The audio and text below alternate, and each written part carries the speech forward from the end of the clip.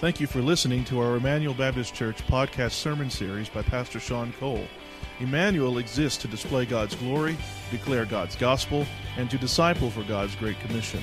If you have any questions about this message or would like more information about our church, you can visit our website at www.ebc-online.org. Now here's Pastor Sean. Acts chapter 5 to be particular. We will get to John. We'll get back to John next week. Today we're going to do something a little bit different as we look at a very important issue that the Scripture is very clear about. Back in high school or in college, some of you may have read the poem by Samuel Taylor Coleridge called The Rime of the Ancient Mariner. It was written in 1789. The Rime of the Ancient Mariner. The entire poem is about the albatross. Back in the ancient days when sailors would go to sea, the albatross was a symbol of good luck. So if the albatross was flying overhead your ship, it meant smooth sailing. It meant that you would have a good, prosperous journey. And one day, this sailor, this captain, takes a crossbow and he kills the albatross. And the crew is shocked because this is a major sin. This means the ship is cursed. And so what the ancient mariner does is he takes the albatross and wears it around his neck as a symbol of the guilt and shame that he has to bear for cursing the ship. And here's what happens. All of his crew members die. And there's supernatural events that happen on the ship. This skeleton shows up along with this pale lady, and they roll dice to see who's going to live and who's going to die on the ship. Everybody dies except for the ancient mariner. He's by himself. 7 days, 7 nights. He has nightmares each night as the images of his crew flash before his eyes, and he's overwhelmed with guilt and with shame. And he's carrying this albatross around his neck as a symbol of penance, a symbol of his guilt. And so I don't know if you know where that expression comes from that we get today. Somebody has an albatross across their neck, an albatross around their neck. It's an idiom. It's a metaphor. You got a cross to bear. You got a major obstacle in your life. You got to do penance. You've got guilt and shame you've got to deal with. And you see, many people struggle with guilt, with shame, with things they've done wrong. And they may try to get rid of the guilt and shame. And maybe you've ever done this before. I promise you, God, I'll never do it again. Don't raise your hand if you've ever done that. Probably all of us here. I promise you, God. Or maybe you make a resolution. God, next time I'll just try harder. Or maybe you go to a priest and you confess your sin and you get absolution. Or maybe you even come to a pastor and you pour out your heart thinking somehow the pastor is going to forgive you of your sins. Or maybe you actually go physically hurt yourself because you feel like I've done something so bad I need to have some type of punishment. It's called penance. See, penance is this idea that you must be punished for your sins. Whether it's by giving yourself 30 lashes, or whether it's going without food or water, or whether it's saying a few Hail Marys, it's this cosmetic way that you deal with guilt, you deal with shame by you thinking you have to do something to get punished. You do penance. You bargain with God.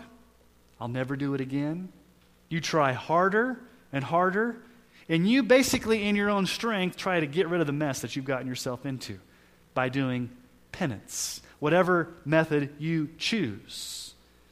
Now, why do I bring up the issue of penance and having an albatross across your neck? Well, today I want to address a topic that a lot of Christians may not fully understand, but it is a teaching that is central to the gospel, and I think it's something we need to be reminded of. So here's the question we're going to ask today. What exactly is genuine repentance? Not penance, repentance. What's repentance? Is it different than penance? Is it something you did just once when you got saved? Is it even a requirement for salvation? What does it mean to repent? The very first word of the gospel out of Jesus' mouth when he came preaching was repent. In his very first words out of his mouth in Mark chapter 1, 14 and 15, now after John was arrested, Jesus came into Galilee proclaiming the gospel of God, saying the time is fulfilled and the kingdom of God is at hand. Repent and believe the gospel. Very first words out of Jesus' mouth, repent and believe the gospel. The very last words out of Jesus' mouth, when he's sending his disciples off into the world to do the mission of the gospel. In Luke chapter 24, 46 through 47, he said to them, "Thus it is written that Christ should suffer on the third day and rise from the dead, and that repentance and forgiveness of sin should be proclaimed in his name to all nations, beginning from Jerusalem." The first words out of Jesus' mouth, repent. The last words out of Jesus' mouth, preach repentance. You go into the book of Acts, what do? What do the disciples do? They preach repentance. Paul preached this at Mars Hill when he's talking to a bunch of philosophers in Acts 17:30. The times of ignorance God overlooked, but now he commands all people everywhere to repent. He commands it. So the first word of the gospel is to repent. This is how the Protestant Reformation was started. This is the 500th anniversary of the Protestant Reformation. October 31st, 1517 was when Martin Luther nailed his 95 Theses on the door of the Wittenberg Church in Germany. And of those 95 Theses, here's the very first sentence of the 95 Theses. It's this: "Our Lord and Master Jesus Christ, in saying repent and believe the gospel, meant that the whole life of the faithful to be an act of repentance." So the Protestant Reformation was birthed out of this whole idea of repenting. Jesus told us to repent. Paul told us to repent. The Protestant Reformation was birthed out of repentance. What is repentance? So I'm going to tackle this with three different angles this morning, three different ways we're going to go about doing that. Number one, we're just going to look at what the Greek words themselves mean when the Bible talks about repentance. Number two, we're going to look at what some godly theologians and historians and believers of the past have said about it. But where we're going to spend the most time this morning is I'm going to give us 7 marks of genuine repentance. What does it mean to truly repent? So first of all, for this morning, what does the Bible say about the word? What does the biblical word for repentance actually mean? There's 2 words in the Greek text where we get the word repent or to turn. One is the Greek word metanoia or metanoeo. It means to have a change of mind, a change of heart that leads to an actual change of lifestyle. It's having a whole new mindset about who you are and then being so influenced by that change of mind that it leads to an actual changed life, a comprehensive change in attitude. It really focuses on a mind shift. Your whole mind shifts about who you think you are, who you are in light of the Word of God, in light of the sin in your life, and you have a mind shift that leads to a total transformation. That's the word metanoia, repentance. There's another Greek word. I don't expect you to remember these Greek words, but it's epistropho. That's the word turn. That word means to make a 180-degree turn away from sin and towards Christ. So there's 2 words in the Greek text. One involves a mind change, and one involves an actual turning. So if you take these 2 Greek words together and you look at how they're used in the Scriptures, and we're going to look at that here in just a moment, it means to be so having this change of mind and heart. You've been confronted with something, it's changed your whole outlook, that it actually means that you turn from that and you turn towards Christ. It means a total radical shift in your thoughts, in your hearts, and in your actions, in your outward life. So that's what the words mean in the original text. Okay, second, how do faithful voices from the past define repentance? Now, these are not inspired. These are just men. But I think it's important to go back and read men that are much smarter and much more spiritual than we are, or we would ever hope to be. who have written documents, who have written works that have stood the test of time over generations. And I've been very, very much helped by John Calvin in his Institutes of the Christian Religion. He's got multiple chapters on repentance, but he gets down into the depths of really what repentance is. Here's one of the things he says about it.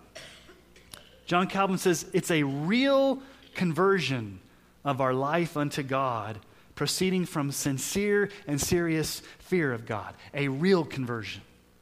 He also says it's an internal renovation of mind, bringing with it true amendment of life. It's a total transformation. It's going to bring about a totally new life. Thomas Watson has written the book, The Doctrine of Repentance. It is the best book on repentance that is out there. And I appreciate it because it was written in 1688. Doesn't have a lot of psychobabble that we have nowadays. He's one of my favorite Puritans. Here's what he says. He probably has the best definition of repentance. Repentance is a grace of God's Spirit whereby a sinner is inwardly humbled and visibly reformed. You're inwardly humbled, but it's visible. It's total change. It's a reformation. It's a changed life. Charles Spurgeon said this, and you guys know what I think about Spurgeon. A lot of good things to say. He says this, to repent does mean a change of mind, but then it is a thorough change of understanding and all that's in the mind. It includes an illumination of the Holy Spirit, and I think it includes a discovery of sin and a hatred of it, without which there can be hardly any genuine repentance. We must not, I think, undervalue repentance. It's a blessed grace of God the Holy Spirit, and it is absolutely necessary unto salvation. And Charles Hodge says, the word does mean to change a mind, but as a result of reflection, as you've reflected upon this.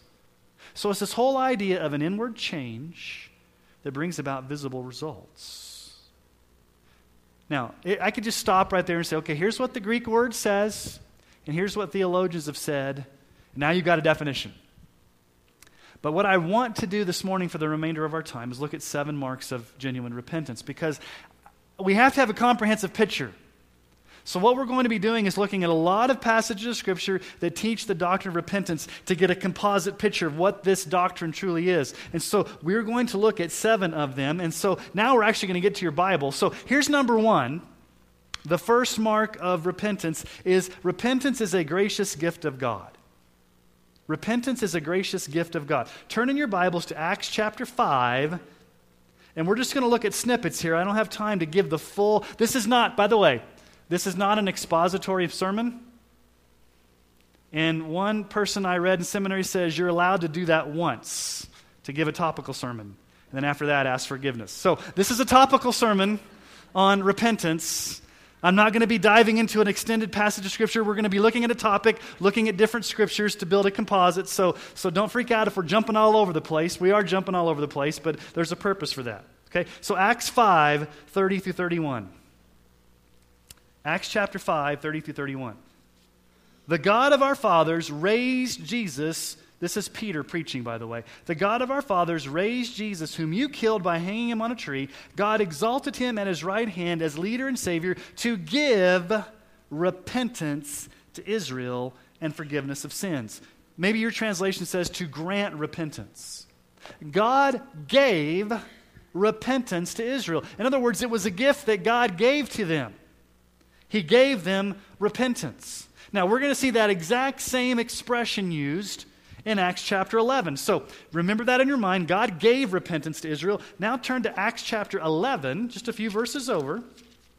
Acts chapter 11, verses 17 and 18.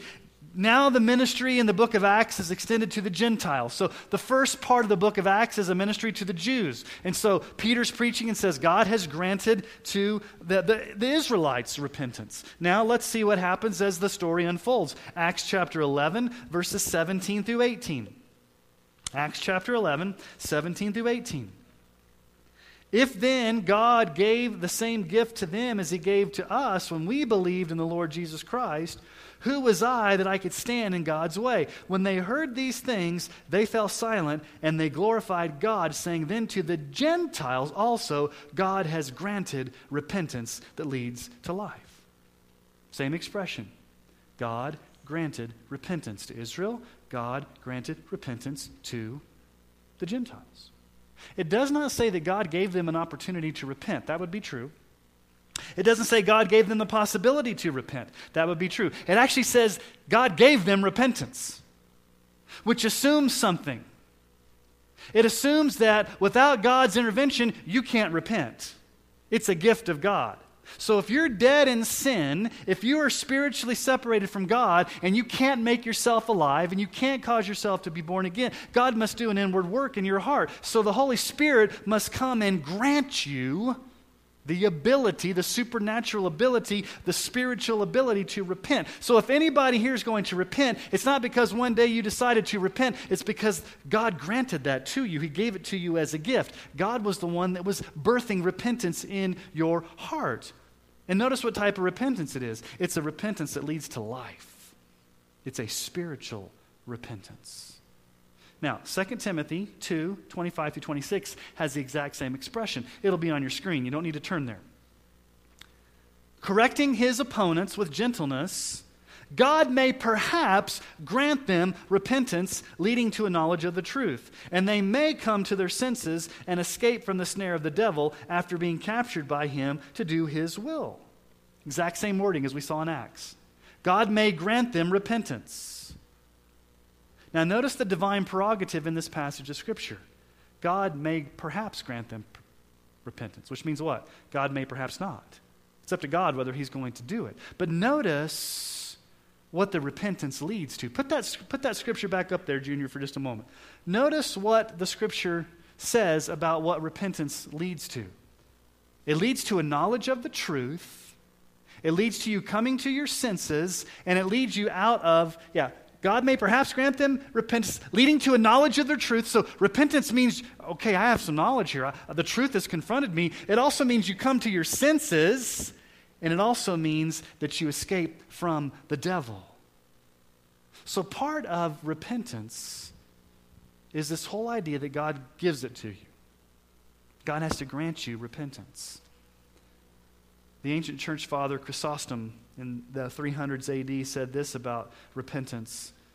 He says, repentance is a medicine for the cure of sin, a gift bestowed from above, an admirable virtue, a grace surpassing the power of laws. It's a grace surpassing the power of laws. In other words, it's a supernatural grace that God gives you deep in your heart to be able to repent. So first and foremost, it's a gift of God. Now, number two, repentance involves an acute awareness of sin. An acute awareness of sin. Now, go back in Acts to chapter 2 for a moment. I know we're going backwards. That's okay. Go back to chapter 2. This is Pentecost. Peter stands up, preaches a message in the second person, you crucified Jesus. Not very seeker sensitive. He gets in their face. He preaches the gospel and the power of the Holy Spirit. Let's pick up in chapter 2, verse 36. This is Peter's sermon at Pentecost. Notice what happens here. Let all the house of Israel therefore know for certain that God has made him both Lord and Christ, this Jesus whom you crucified.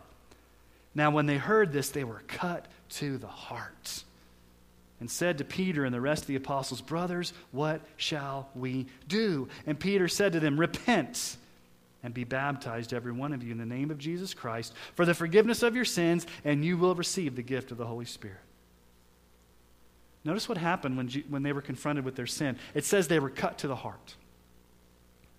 That word is very rare in the original language. It means to have experienced emotional distress, extreme emotional distress. And notice there was no altar call where Peter had to manipulate them to come down to the front. Let's pay 25 verses of just as I am to see if these guys are going to... Where does the invitation come from? What do the people say? The people cry out, what must we do? They were cut to the heart. See, that's what happens when repentance comes. You were overwhelmed with your own sin acutely. It cuts you to the heart. You're exposed. You're laid bare. Your conscience is pricked. And all you can cry out is, what must I do? And notice Peter doesn't say, just feel sorry for your sins. It's okay that you've been cut to the heart. No, notice what he says. He gives a strong command there. He says, repent. repent.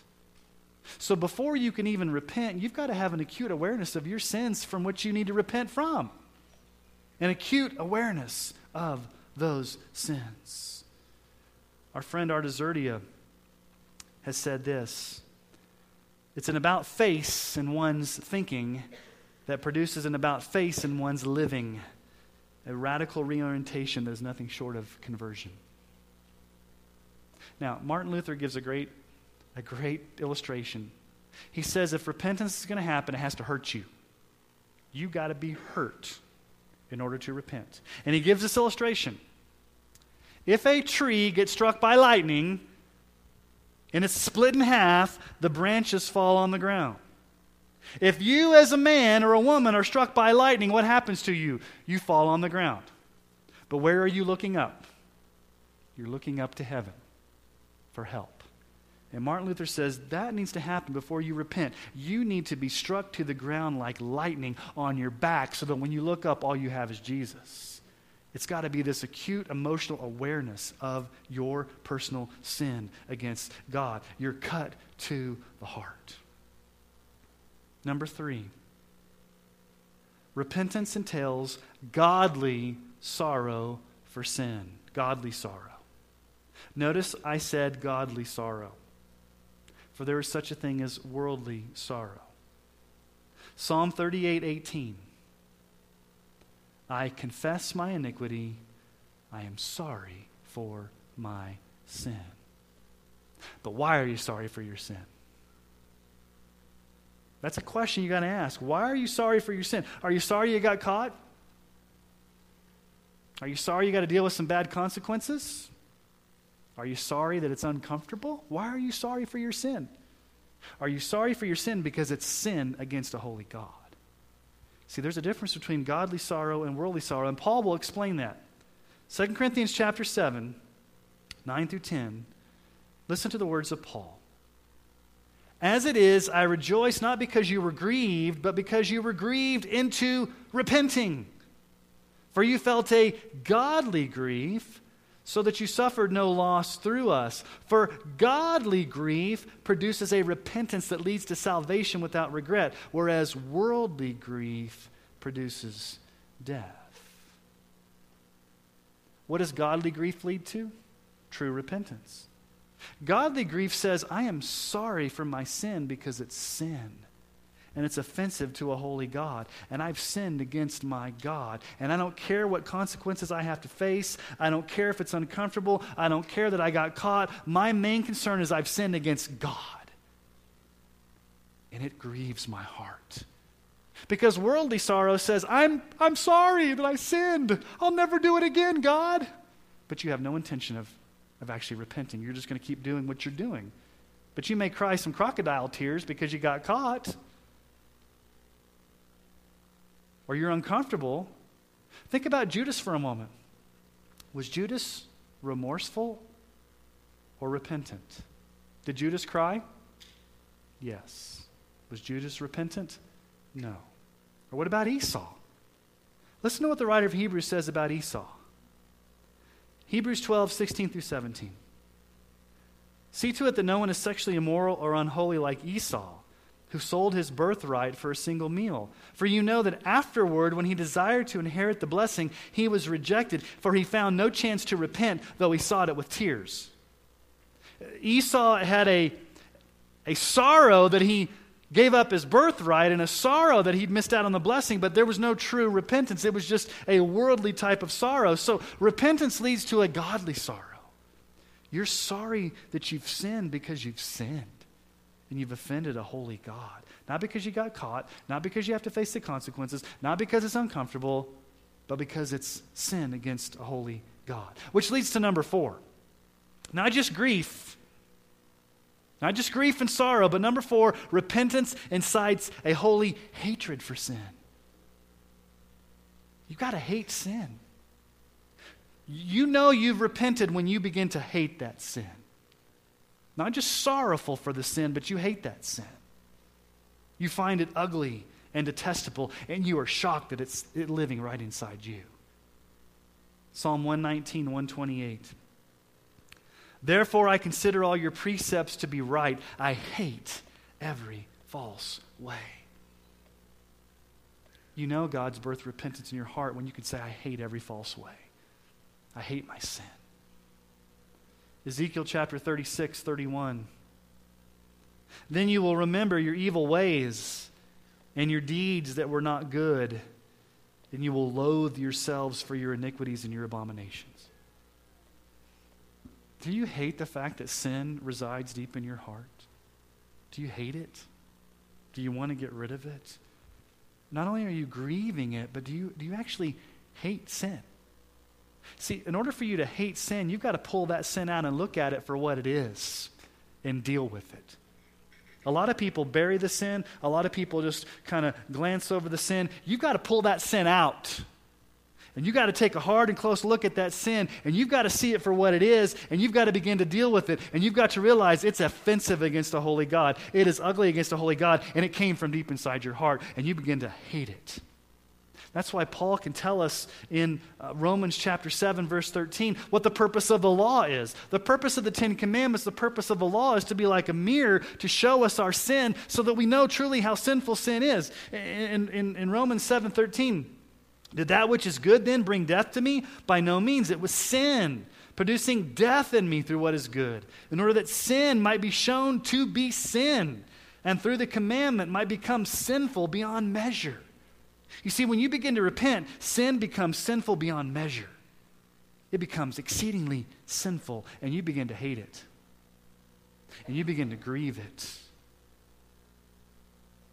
But not only do you grieve it and you hate it, but here's number 5. Repentance energizes a confession of specific sins. It energizes a confession of specific sins. Psalm 32:5. I acknowledge my sin to you. I did not cover my iniquity. I said, I will confess my transgression to the Lord, and you forgave the iniquity of my sins. You got to confess it. Got to come clean with it. Proverbs 28:13. Whoever conceals his transgression will not prosper, but he who confesses and forsakes them will obtain mercy. See, here's the problem oftentimes when we deal with sin. We're very good at being generic. Lord, please forgive me for my sins, and you go on your merry way. If you're truly going to repent and deal with sin, you've got to get specific. And I'm not saying that you have to get a book and journal out and write down all your sins, but you've got to get specific. Lord, please forgive me for the lust deep in my heart that's causing me to look at pornography. Lord, help me deal with the anger deep in my heart that's causing me to backbite that person at work and to be jealous. Lord, help me to deal with the greed in my heart when I see my neighbor getting what all these toys and all these things and I can't get it, and the jealousy rises in my heart. Lord, you got to be specific in your confession. It doesn't do anybody good to be generic. You know you're truly repenting when you get very specific. So you got to be acutely aware of the sin. You got to be pricked. You got to grieve the sin. You got to hate the sin. You got to confess that sin. But that's not enough. That's not repentance. That's confession. Here's repentance. Number 6. Repentance results in a lifelong turning from sin. Remember the words for repentance that are used in the Scriptures? It means to have a change of mind, a change of heart that leads to a change of lifestyle, to actually turn from that sin. Isaiah 55:7 gives us a great definition of repentance because it addresses 2 areas. Isaiah 55:7.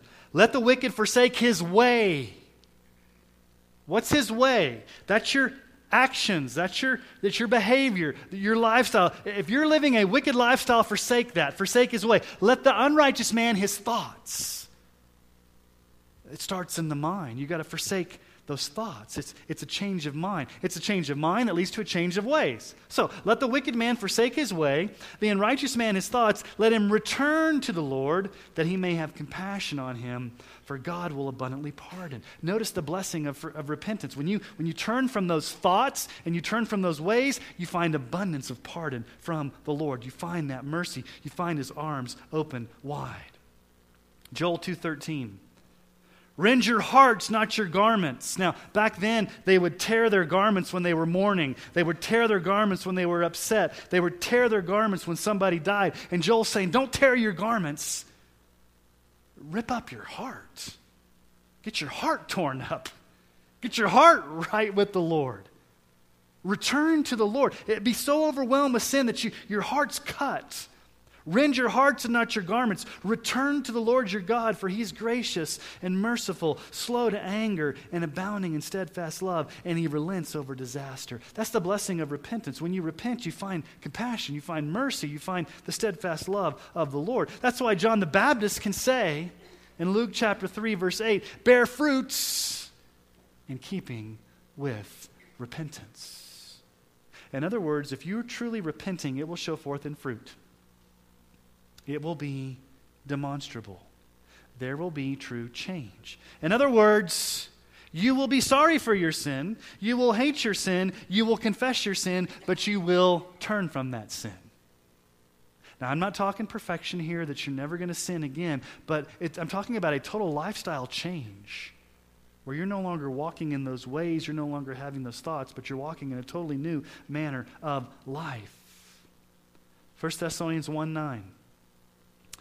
Paul says, for they themselves report concerning to us the kind of reception we had among you, how you turned to God from idols to serve the living and true God. That's repentance. You turn from the idols in faith to God. Because all of us are idolaters. All of us have idols deep in our hearts. And repentance means we turn from those and we turn to serve the living God. Acts 3:19-20 has the two Greek words together in one text. It's got metanoeo and epistrepho. I don't expect you to memorize those, but repent, metaneo, therefore, and turn back, epistrepho. Both words there. Repent and turn back, that your sins may be blotted out, that times of refreshing may come from the Lord, and that he may send the Christ appointed to you, Jesus. I love this passage of Scripture because it talks about when you repent, you get times of refreshing. When you're not repentant, you're all guilt-ridden, you're bound up in shame, you're feeling angst. And the moment that you begin to hate that sin and confess that sin and get rid of that sin, the blessings of the Lord begin to flow in your life, and it's times of refreshing. His grace refreshes you. Now, this is a lifelong process. It's not like, when I was 15, I repented. Well, that's great. I'm glad you repented at 15. Are you repenting now? Well, I repented when I was 6. That's great. Are you repenting now? Listen to the wisdom of John Calvin again. This is a long quote, but I think a lot of wisdom. Here's what he says. This renewal indeed, this repentance, is not accomplished in a moment, a day, or a year, but by uninterrupted, sometimes even by slow progress. God abolishes the remains of carnal corruption in his elect, cleanses them from pollution, and consecrates them as his temples, restoring all their inclinations to real purity, so that during their whole lives they may practice repentance and know that death is the only termination of this warfare. Get his point? Your whole life is ongoing, gradual, habitual, grueling repentance. And the day you stop repenting is the day you die. It's a lifelong process of repenting. Richard Owen Roberts says true repentance is not a single act, but a continual attitude. Spurgeon said this about repentance. The higher the faith, the deeper the repentance.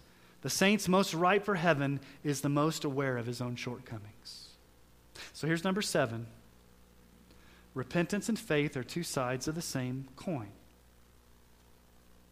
If I were to ask you in this room if you are a believer in Jesus Christ, most of you would say, yeah, I'm a believer. We use that term, right? We're believers. We're believers.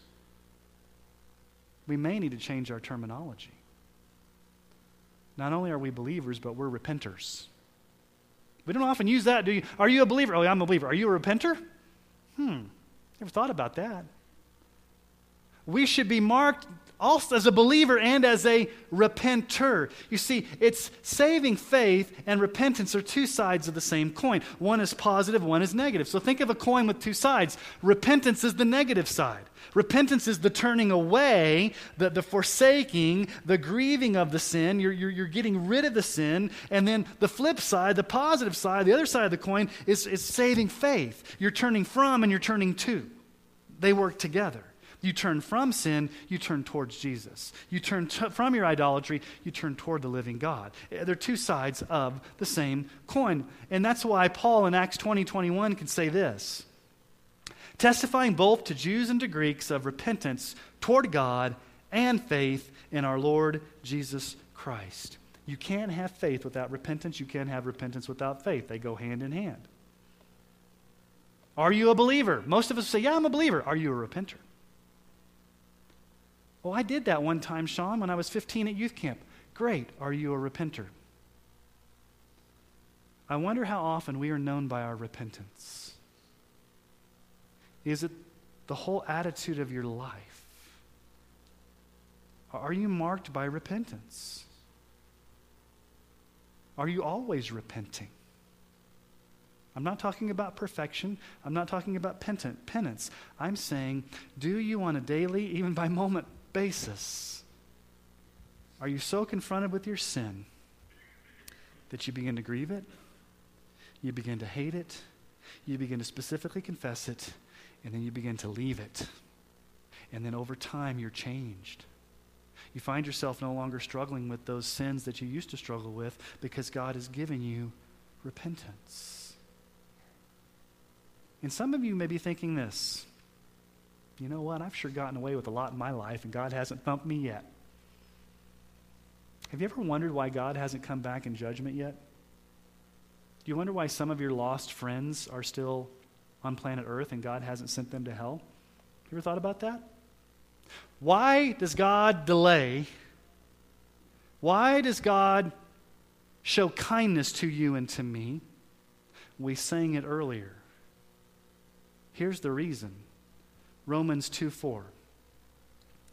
Do you presume on the riches of his kindness and forbearance and patience, not knowing that God's kindness is meant to lead you to repentance? God is being kind with you, not so you can keep on sinning. I've met too many Christians who don't have any struggles, don't really fear the Lord. They keep sinning and sinning and sinning because they have this attitude. I love to sin. God loves to forgive. It's a wonderful relationship. Let's just keep it that way. That is not the way Christianity works. God is kind to you. God is gracious to you, not as an excuse for you to continue to sin, but to lead you to repentance. The reason he's being kind to you is so that you will repent. I don't know if and when that time comes, but there may come a time in your life where God shuts down the opportunity to repent. His kindness may come to an end. Not for the believer, but for the unbeliever. If you're here today, there may come a time where God says, I've been kind, I've been kind, I've been kind. It's leading you to repentance, and he stops that kindness. So we need to get it in our heads. We need to repent. We need to turn. We need to grieve that sin. We need to hate that sin. We need to pull that sin out in the open. We got to deal with that sin. We need to specifically confess that sin. We need to forsake that sin. We need to leave that sin. We need to have a total mind change that leads to a visible reformation in our lives, where others around you can see evidences of your repentance. So here's the question I have for us today, church. Would we all, myself included, be marked by ongoing, daily, minute by minute, genuine repentance to the glory of God and to the good of our souls? Are you a repenter? Let me ask you to bow your heads this morning. Hang out there and let you deal with it between you and the Lord. In just a few moments of silence that we have together as a church family, do business with the Lord in the quietness of this moment and spend time in prayer to Him.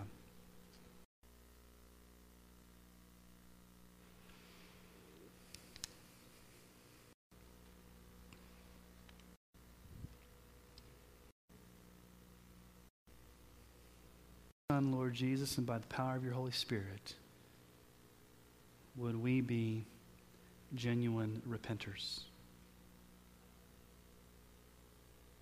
And Lord, if there's anybody in this room that's never repented for the very first time and come to you in saving faith, would today be their day of salvation? Help us to be the people you've called us to be.